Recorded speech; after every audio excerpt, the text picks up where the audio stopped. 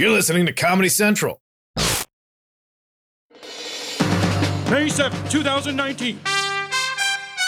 From Comedy Central's World News headquarters in New York, this is The Daily Show with Trevor Noah, Ears Edition.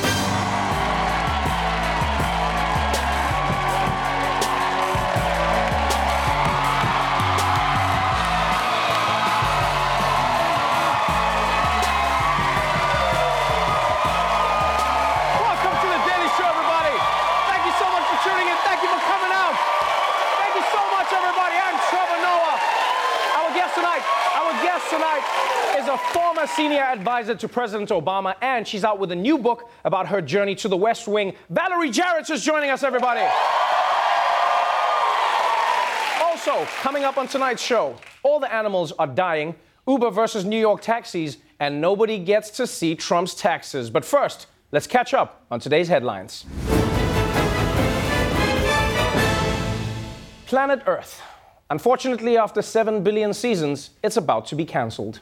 There is a dire warning tonight from climate scientists. They say 1 million of the Earth's 8 million plant and animal species are now at imminent risk of extinction. The United Nations report released today in Paris identified how humans are causing extinction at a rate never before seen in human history.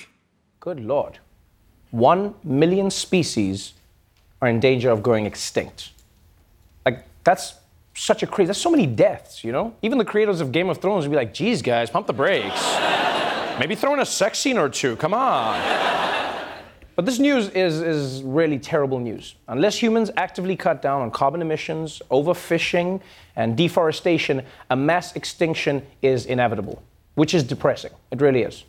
But if we had to find a silver lining, I am excited to see 1 million species checking off their bucket lists. You know, polar bears bungee jumping off the Grand Canyon, elephants finally telling their crushes they're in love, and of course, sea turtles finally gathering the courage to meet their birth parents. Aww. Aww, I found you, Papa. You realize, though, at this rate, all the animals on Earth are going to be dead, and it's only going to be us humans left, right? Because the human population keeps growing, the animal population keeps dying. You know what that means? At some point, we're going to have to decide which people have to act like animals, right? Because we still need to see animals. So like Seth Rogen, you're a polar bear. It's done. Yeah. Miley Cyrus, you're going to be a lemur. That's it. And Snoop Dogg, obviously, you are a cat. Now, I know a lot of people would think that you would be a dog because of your name, but if you pay attention to a cat's personality, they're all exactly just like Snoop. Yeah. Every cat seems like it smokes weed and listens to hip-hop all day. They just got that chilled vibe about them. You're gonna jump for this treat? They're like, why don't you drop it like it's hot? Drop it like it's hot. I said meow, mother meow.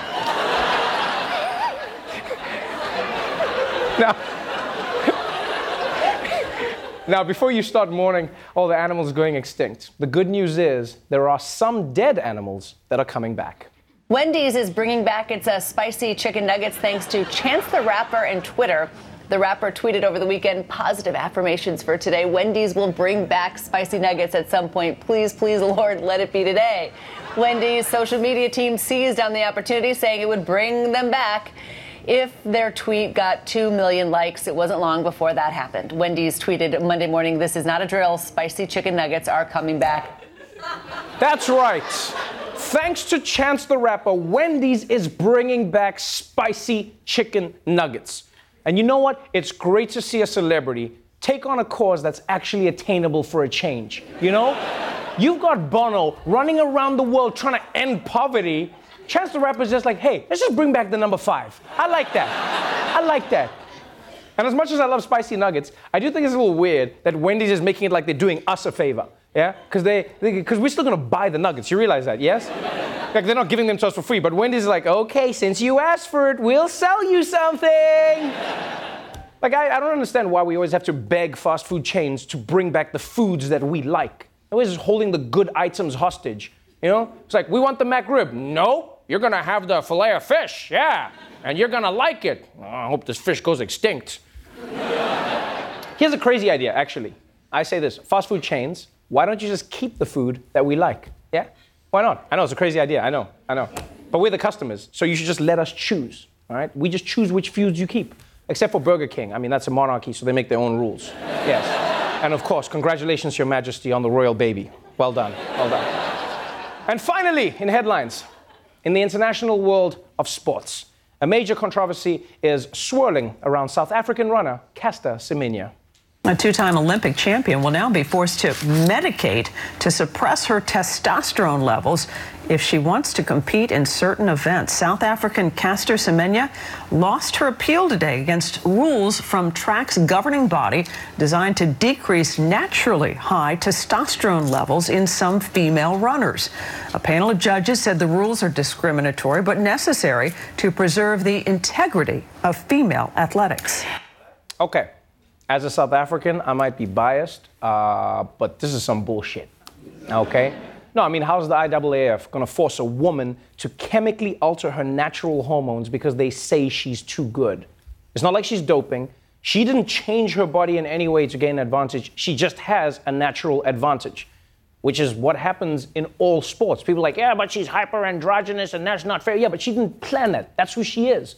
The best athletes, if you think about it, every single one of the best athletes, they're often people who have a unique genetic advantage that gives them an edge, right? Michael Phelps has a body that produces half as much lactic acid as most people, which gives him longer endurance. And when he was tested, sporting officials said he was lucky that his body works that way. That's literally what they said. Yeah, they didn't say like, you got to change yourself, Michael Phelps. You got to get tired before the race. Every elite athlete has some special advantage. Like if Tanya Harding wasn't born in a trailer park, she wouldn't have known that hitman. Every athlete has an advantage. Shaq is so tall, he can put a ball in a hoop without jumping. How is that fair? Huh? How is that fair? Forget basketball, he could be the world's best NHL goalie just by sitting there. Like by this logic, Shaq should just have he should inject himself with Kevin Hart to shrink himself down. Yeah. Because it's not fair. You're too big. Shaq should be like, okay, I'm going to take this big injection to make myself into a smaller. All right, everybody. New plan. Can't dunk. Got to pass the ball to that guy. New plan. That's right, baby. All right, let's move on to today's top story. Washington, D.C.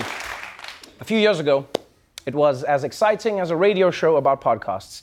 But these days, there's so much news coming out of the nation's capital, the fire hose of news has continued to flow. You might remember that about a month ago, Democrats in Congress demanded President Trump's tax returns from the IRS. But last night, Steve Mnuchin, Treasury Secretary, and grown-up McLovin told the Democrats they can go to hell.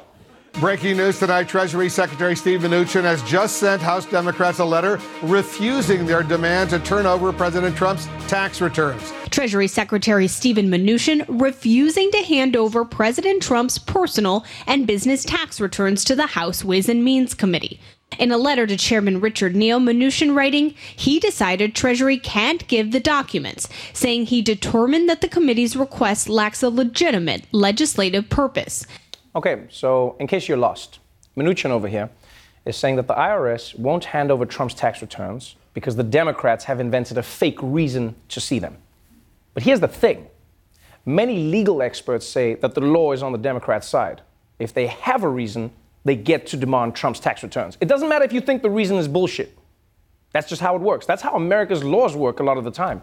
It's the same way a president can declare an emergency at the border just to get his wall. It doesn't have to be a real emergency. Yeah, he just has to say something. He can just be like, folks, these Mexicans, so dangerous. Some of them can even come back from the dead into our land. I saw it in a documentary called Coco. Saw it, folks. So dangerous. So dangerous.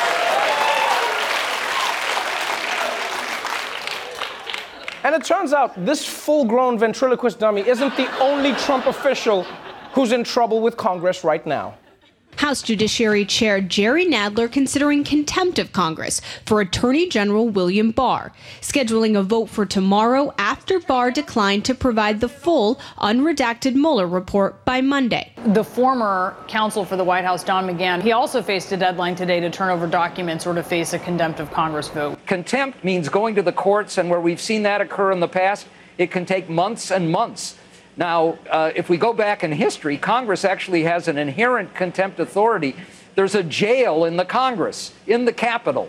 They could send out Capitol Police or U.S. Marshals and arrest the attorney general, in theory, and put him in jail.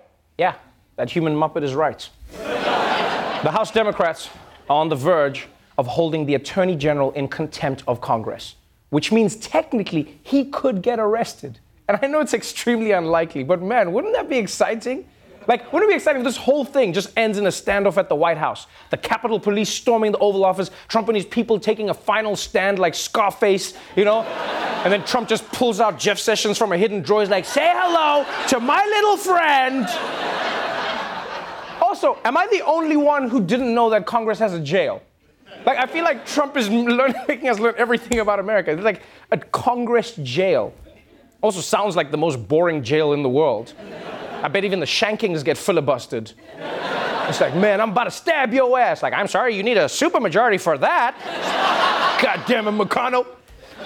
So that's the drama that's happening inside the White House right now. But the action of this administration spreads far and wide.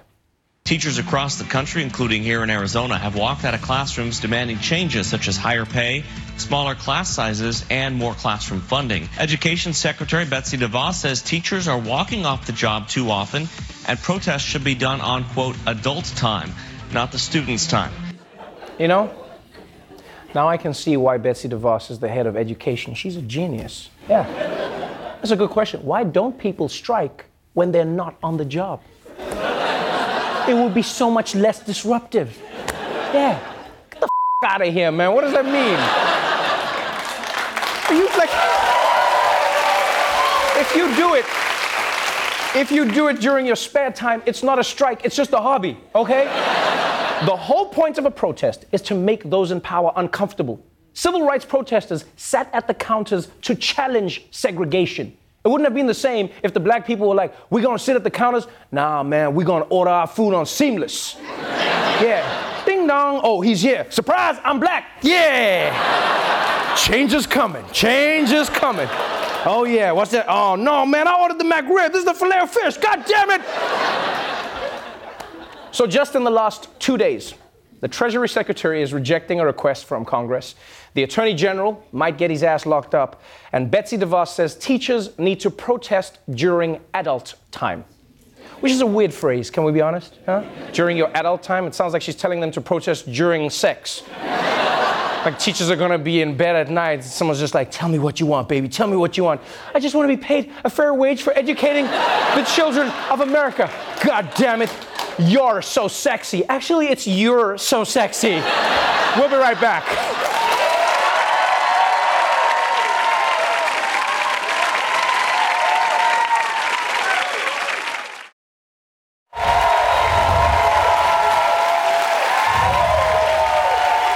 Welcome back to The Daily Show.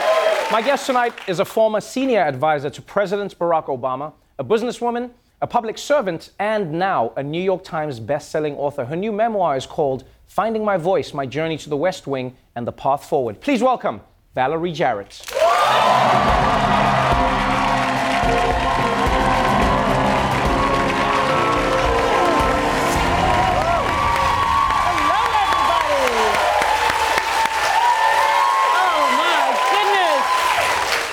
Always have the best studio audience. These are the best human beings. Are you kidding me? I wish there were awards for audiences. We'd win an Emmy for best audience. That's what we should get. I think so. Welcome back to the show. How are you doing? I am great. It's good to be back here. I've been looking forward to it. I have genuinely not known as much as I thought I knew about your life. You know, you've always lived. That's the point. Yeah, you've always lived with your life in the public eye. But writing this book, and I guess getting to read it, taught me new things about you as a person. For instance, many people may know that you were born in Iran, right? And people may know that your dad was a doctor there, but I didn't know why your dad was a doctor in Iran. Yeah, because he couldn't get a job as a black doctor in the 50s at a major academic institution here in the United States. And he and my mom decided to explore outside of the United States and see if there was a better opportunity. And the best opportunity he found was helping to start a hospital in Shiraz, Iran. I was the second baby born in that hospital. They practiced on some other kid first. We're not sure exactly what happened to that kid, but that's what happened. And so, in a sense, he took me over the color line with my mom before I was born, and I was born into a world where I lived on a hospital compound with people from all over the world. Right. It feels like that is the beginning and the defining characteristic of your story. Your journey seems to be a journey of overcoming obstacles, finding ways to get a better advantage or a better opportunity for yourself as a black woman, and that has made you who you are today. Do you see your life as a journey of just climbing a mountain constantly? Yeah, but it's also a zigzag. And I think I started out playing it safe, practicing law at a big corporate law firm, bored to tears, and doing what everybody thought I should do. And Trevor, it wasn't until I started listening to the quiet voice inside of me that I swerved out way outside of my comfort zone, and I started working in local government because I wanted to be a part of something bigger than myself, actually. Right. And it felt good. It was terrifying and exhilarating. And I really discovered that the adventure is in the swerve. It's in the zigzag, not the straight, boring line. That's beautiful, because my little voice doesn't, You swerved. You swerved big time. No, I've swerved because of life, but like my little voice just tells me to eat more cookies.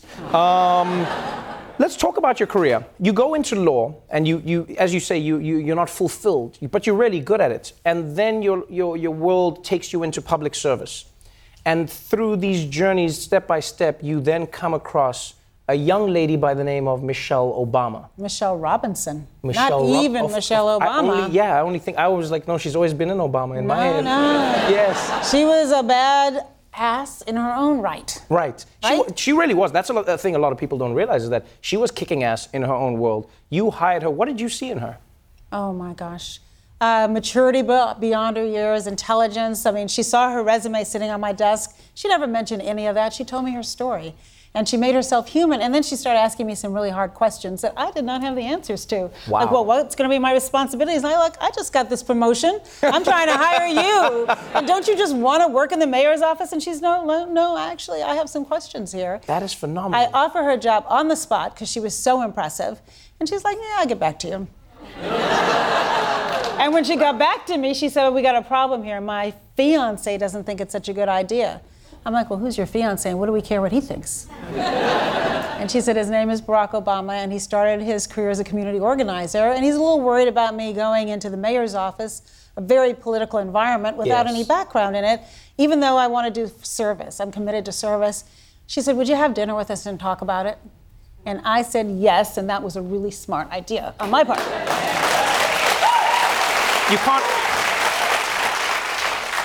You can't read this book and not think about how many small decisions impacted the White House and America's history forever, because your conversation with them in many ways leads to their conversations and their life decisions going forward. You're all on this journey together now. It's yourself and it's the Obamas, and you're heading toward the White House.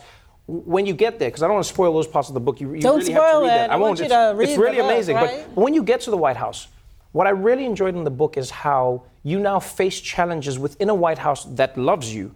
And you have to speak to the president and say, hey, this environment is not the best that it could be for women and women's voices. Like, that was a powerful moment for me to read. I was like, oh, you just assumed Barack Obama had it perfect, but he didn't, and you had to work on correcting that. Well, you start out with an environment and you haven't built a culture yet. And I think everybody kind of comes to the table with their own baggage, and I had noticed that some of the women's voices were shrinking. And when I mentioned it to him, he said, well, that's not acceptable, because I want everybody to speak up, because I will make better decisions. And they're here because I value them. And that's what he told them. He invited them all over for dinner.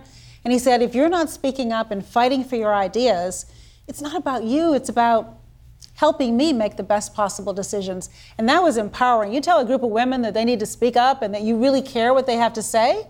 And we also started building relationships with one another. And so we'd go into a meeting, and we had been to dinner the night before, and we cared about each other. And when you see somebody, there's a huge human element. I think it is so transferable to any work environment, any family environment, actually. You have to take the time to listen to each other, hear each other, and build trust. And over time, one of the comments President Obama made is that we went from having the best players on the field to the best team. And of that, we're all very proud. That's really interesting as an idea. And I think that ethos was built in the run-up to the White House. That's what makes this journey and this book so interesting, is that we're getting to see like the before. It's really the prologue of how it all began. Let me ask you this. As an advisor and as a friend, What do you think Barack Obama had that reinvigorated America so much? How do you think he got people out to vote? Because another election is coming up. I don't know if you know this. And oh yeah, I'm counting on it. And now we're in a place where people are like, do these current Democrats have the same pull? Can they bring people out in the same way? What do you think it was about Obama that got people going the way he did? I think he was authentic. He spoke directly to people. They felt that he heard them and understood their plight and that he was committed to trying to make their life better. Mm-hmm. He never focused a lot on who he was running against, but what he was running for. And I think that that's one of the things I've encouraged. The embarrassment of riches that we have in the field today is don't beat each other up. Prove to the American people that they are worthy of your trust. Right. And that you have a vision for our country that actually unifies our country and doesn't tear us apart. Because the tearing apart is not working. Have you endorsed any candidates yet? Not yet. I think it's early. I remind people that at this time in President Obama's first race in 2007, he was down by double digits and everybody thought Hillary Clinton was the invincible nominee. So I think it's important to give space for every day a new person is announcing. And that's an embarrassment of riches, I think. I'm announcing right now. I thought, that's why I came here. Well, if you're running, I might have to make an endorsement. But unless you're in the race, I think I want to wait and see. Having been through the kind of a marathon of a campaign, it's a test, as it should be. I want to see what they're like when they're under pressure. I want to see what they do when they're attacked both fairly and unfairly. I want to see how convincing they are that I should put my future and the future of my daughter and my grandchildren in their hands. It really is a big job, right? It is a huge job. It is one of the biggest jobs in the world. And the candidate on the Democrat side who's looking best right now in the numbers is Joe Biden, who was part of the administration that you were advising in. He has been facing criticism from people who say, Joe, you have skeletons in your past. People focusing on Anita Hill, for instance. And Jill Biden recently came out and said, guys, it's time for us to move on. This issue has been buried. Essentially, it's done. How do you think Joe could go about answering people's concerns or responding to what people feel happened with the Anita Hill hearing? Look, I think all the candidates are accountable for their past actions, and they have to explain them, and they also have to prove if they've evolved. And I think that people are capable of evolving and learning from past experiences.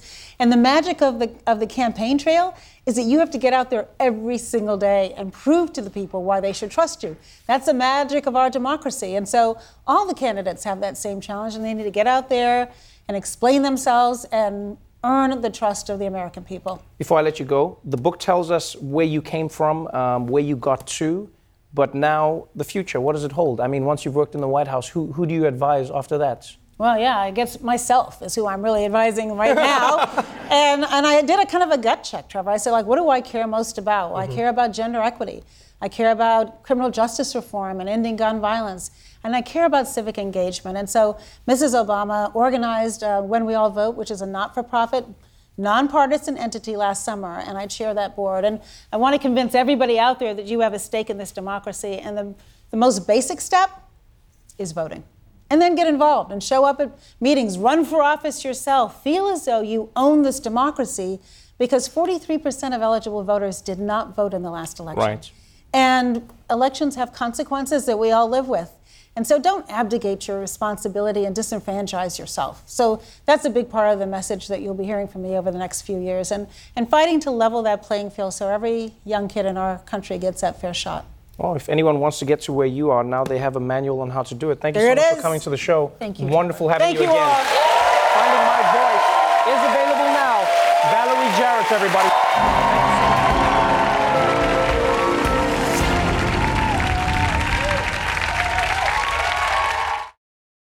The Daily Show with Trevor Noah, Ears Edition. Watch The Daily Show weeknights at 11, 10 Central on Comedy Central and the Comedy Central app. Watch full episodes and videos at thedailyshow.com. Follow us on Facebook, Twitter, and Instagram, and subscribe to The Daily Show on YouTube for exclusive content and more. This has been a Comedy Central podcast.